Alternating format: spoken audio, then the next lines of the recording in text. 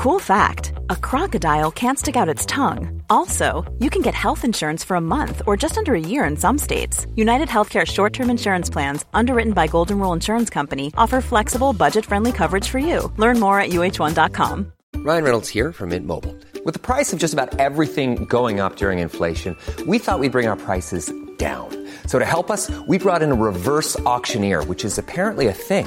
Mint Mobile Unlimited Premium Wireless. How to get 30, 30, bit to get 30, bit to get 20, 20, 20, bit to get 20, 20, bit to get 15, 15, 15, 15, just $15 a month? Sold! Give it a try at mintmobile.com/switch. $45 up front for 3 months plus taxes and fees. Promo rate for new customers for limited time. Unlimited more than 40 gigabytes per month. Slows full terms at mintmobile.com.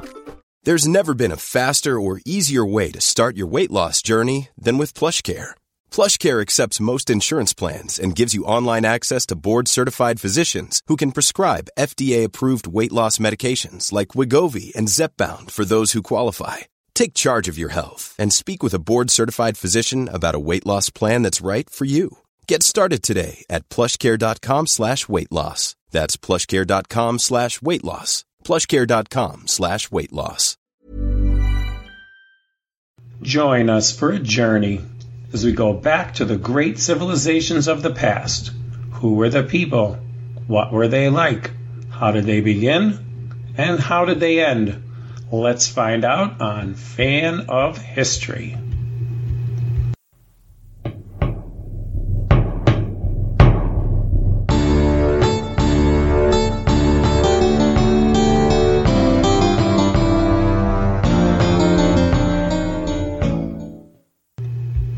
Here we are again, Dan.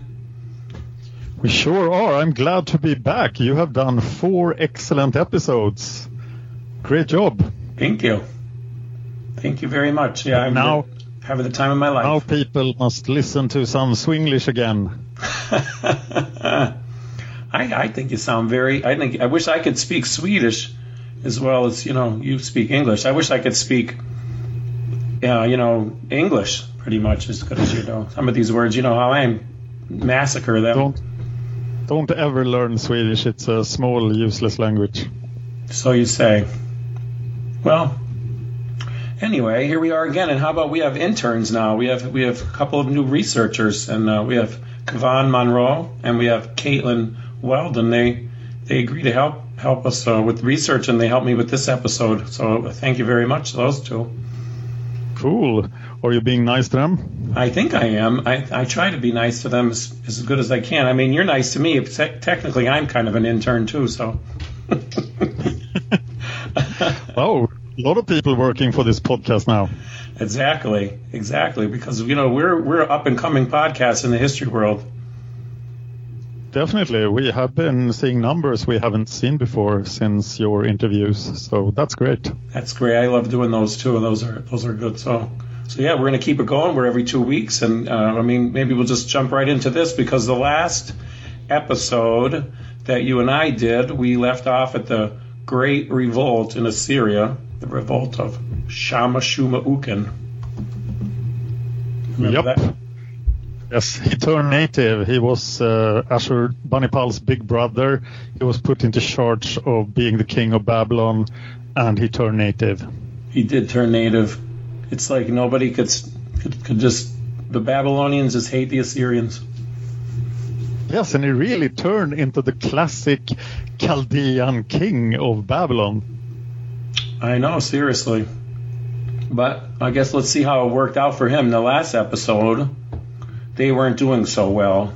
They were sort of losing the revolt. And by mid-650, the northern theater, the Assyrians were in control of the countryside, and they were sieging a bunch of towns: Babylon, Borsippa, Kotha, and Sippar. But Shama-Shuma-Uken, he could rely on the cities in northern and central Babylonia, with the exception of Kotha, and as well as on the Chaldean and the Aramean tribal areas, some exceptions in the far south. The Assyrians' main support was the non-tribal urban south: Uruk, Kisik, Kulab, Eridu, Shaddadin. I didn't do too bad with those. Oh, you're doing well. Plus a few local allies. I'm not even going to try those. They're some local tribes. The Gurasimu and some of the Pugudu. Yes, those guys. We're not really sure who had support of the countryside in the northern Babylonia. They both armies were marching back and forth without any opposition. So probably just because it was the position it was in, they just sort of let everybody march through. I think it was just a battlefield with, people were scared, senseless in the north. I would agree. I'm not surprised that the Assyrians had the support of the urban south, but I am a bit surprised that the urban north was still with Shamash shuma Ukin, because traditionally the city dwellers are the ones that don't like the Chaldeans.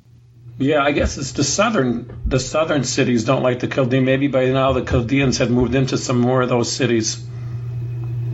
Yeah, maybe Shamash shuma Ukin actually exerted some influence as the king of Babylon, so the northern cities were close to him and thus loyal to him. Yeah. I mean, I always say I'm not sure why you go against the Assyrians, but they did. Well, he is an Assyrian, and I'm sure he had his troops up to Assyrian standards. Yeah, good point. Or did he? It doesn't seem like he does. I mean, we remember they lost right in the beginning. They lost a big battle, and then the Assyrians had the upper hand almost right from the start. Babylonians were able to besiege those cities in the south, and then they started getting some help from Elamites and Arabs, actually, also people with death wishes. So by the south. Into 650, the south was still in play. The city of Ur was under siege by the Babylonians.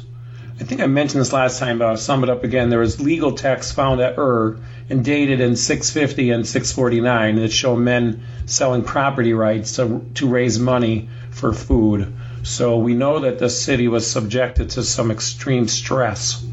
And there's a damaged letter that suggests its governor may have actually even been forced to submit to Shamash shuma Ukin before they were relieved. So if it was actually lost, though, it was only for a little while, because the Syrian troops eventually arrived with the governor of Uruk to rescue the city. Outside of Babylonia, the Elamites and the Arabs, they generally supported the cause of Shamash shuma Ukin, sometimes fighting. Ashurbanipal claimed that Shamash shuma Ukin had induced the kings of Gudium, Amurru, and Meluha.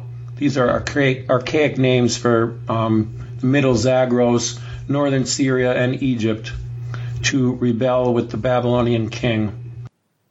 It's funny that he calls Egypt Meluha, because that's also what the Indus Valley is called. It's also interesting that this must be then the Persians, the Medes, the Phoenicians? Yeah, Amurru is like Syria. Or some Phoenicians, yeah. And then Egypt or Nubia. Mm-hmm. We know that Egypt and Nubia are fighting at this time, so maybe it's Nubia? Yeah, Nubia now has no love for Ashurbanipal, that's for sure.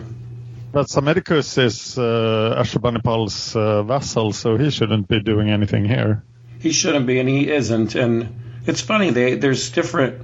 Most of the time, Ashurbanipal doesn't say anything about Psammetichus, not being loyal, except for one time he sort of says it's really murky. So I'm pretty sure the Psammetichus was a good vassal, and he definitely wasn't getting involved in this. And Psammetichus has his hands full with the Nubians. Oh yeah, them, and he's still trying to, he's trying to, get his kingdom all together. There's still little kings and stuff around there. He's got Gyges' troops. He used to anyway. I think most of Gyges' troops are gone. We'll talk about him too. Yeah, I think there's a lot of Carians and stuff in Egypt at this time, but we'll return to that when we get to Egypt. Correct. But I wonder if Meluha is like an old name for, like, I don't know. Ashurbanipal and the scribes, they use a lot of these old names in their inscriptions, but Meluha is definitely the Indus Valley too. But he's definitely referring to Egypt in this. I actually went back and checked it a bunch of times. Anyhow, sorry to go off on a case. There were the Elamite troops that were sent to help the Babylonians. They were defeated on the Tigris near modern Baghdad, and then Arab troops arrived in Babylon, sort of to shore up the defenses there. Interesting. Shamash Shumukin really has the traditional Chaldean profile and the Chaldean allies, but him getting the Arabs and possibly then the Nubians on his side, that seems like a lot of good diplomatic work. Yeah, it would seem. I know, and we do know Ashurbanipal sort of exaggerates sometimes. Maybe the Arabs felt threatened by Egypt being an Assyrian vassal, so they would have Assyrians on all sides. Yeah, that's a good point. And I think everybody just kind of kept figuring the Assyrians would run out of arrows and all this, and just now's our chance. But A lot can happen in the next 3 years. Like a chatbot may be your new best friend. But what won't change? Needing health insurance. United Healthcare Tri-Term Medical Plans are available for these changing times. Underwritten by Golden Rule Insurance Company, they offer budget-friendly, flexible coverage for people who are in between jobs or missed open enrollment. The plans last nearly 3 years in some states, with access to a nationwide network of doctors and hospitals. So for whatever tomorrow brings, United Healthcare Tri-Term Medical Plans may be for you. Learn more at uh1.com. Hey, I'm Ryan Reynolds. Recently, I asked Mint Mobile's legal team if big wireless companies are allowed to raise prices due to inflation. They said yes. And then when I asked if raising prices technically violates those onerous 2-year contracts, they said, "What the f*** are you talking about, you insane Hollywood ass?" So to recap, we're cutting the price of Mint Unlimited from $30 a month to just $15 a month. Give it a try at mintmobile.com/switch. $45 up front for 3 months plus taxes and fees. Promo rate for new customers for limited time. Unlimited more than 40 gigabytes per month. Slows full terms at mintmobile.com.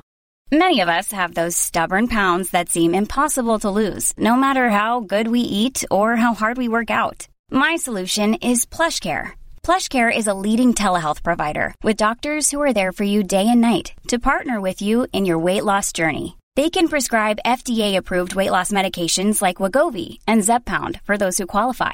Plus, they accept most insurance plans. To get started, visit plushcare.com/weightloss. That's plushcare.com/weightloss. it was not their chance yet. Their chance will come. Their chance will eventually come. So the Sealanders were involved, and if you remember, they were led by a grandson of Merodach Baladan, so his name is Nabu Bel Shamati. Oh, Merodach Baladan, the ghost. I know. He's just never. He's been aggravating them since Sargon, right?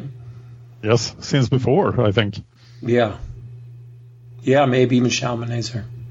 So, unfortunately, we don't know the whole sequence of events that led to the collapse of the revolt in the north or the south.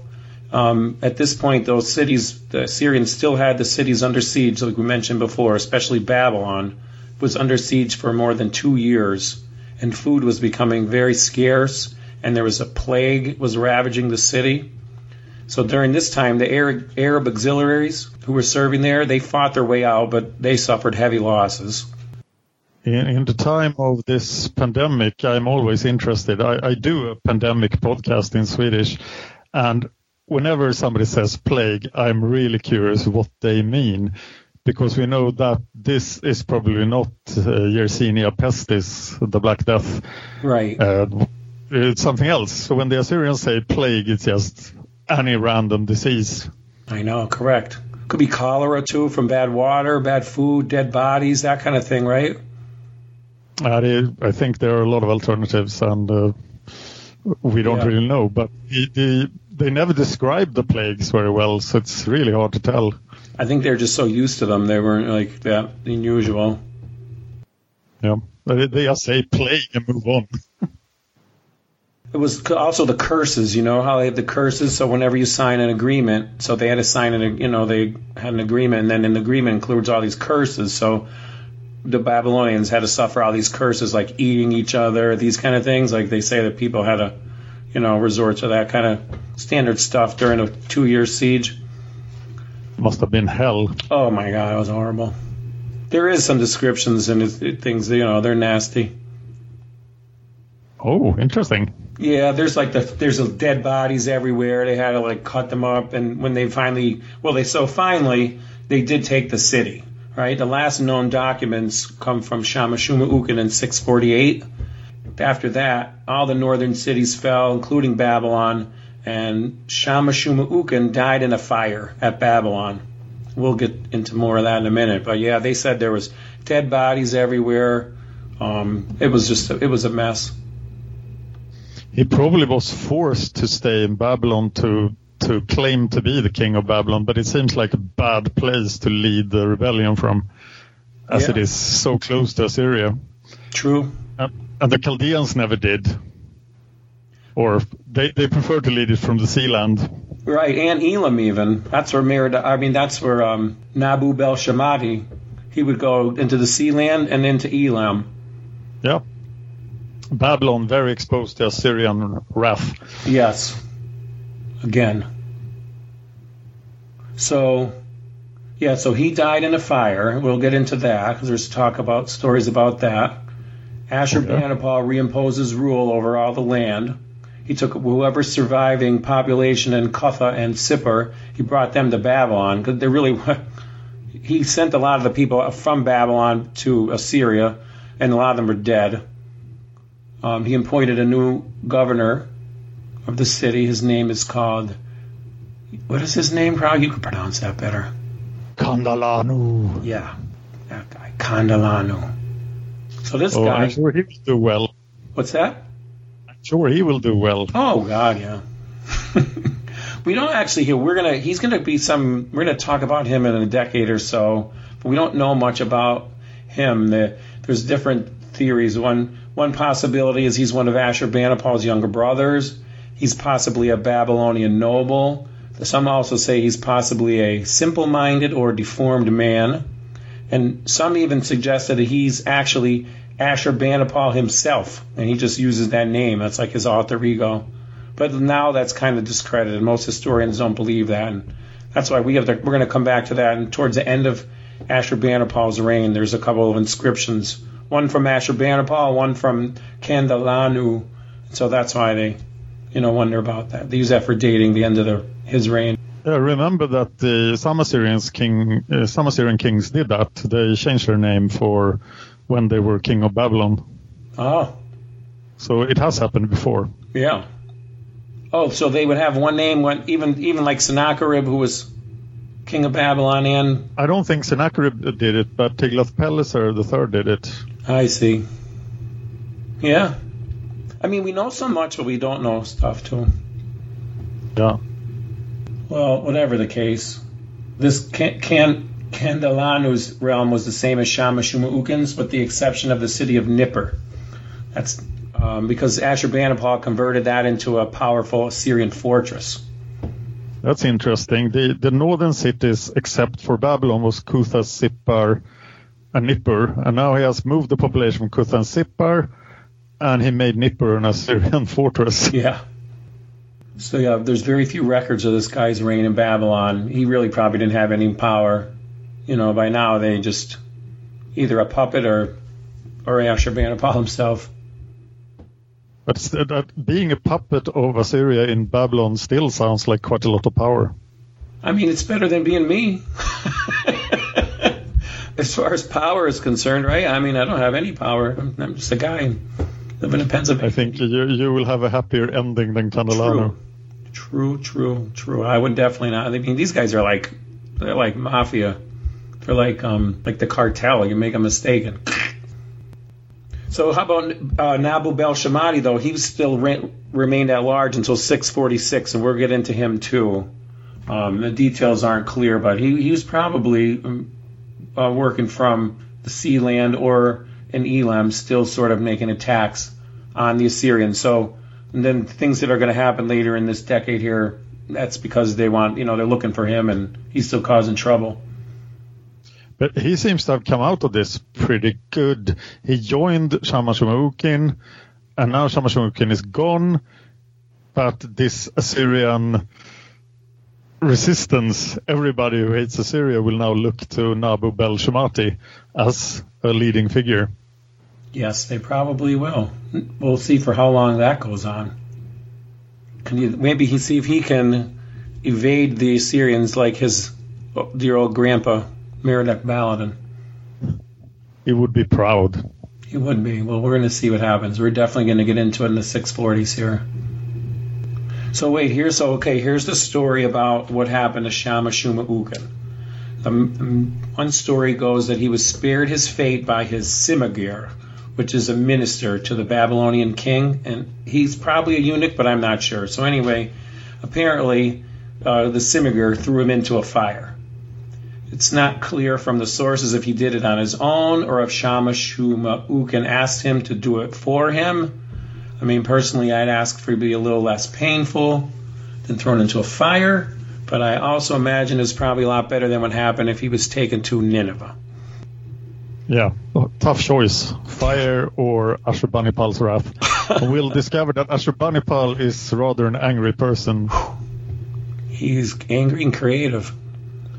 Yes. Very creative. So, and I think I even talked about this when I did the episode with Ryan, though. So 250 years later, the Greek historian Cestius, he wrote that the king requested the fire to be lit for him and for him to be thrown into it. But he calls him Sardanapalus. So he says that the effeminate king Sardanapalus died with his queen and concubines atop a huge pyre filled with all his wealth. And this story would capture the imagination of writers, painters all throughout the ages. Here's the thing, though. Sardanapalus equals Ashurbanipal. Mm-hmm. So he kind of got it wrong. I mean, I think Cestius should be glad Ashurbanipal was long dead when he wrote that. Yeah, I think the Greeks and the Romans are very dangerous to listen to when it comes to Syrian things, because they know about Ashurbanipal and not much else.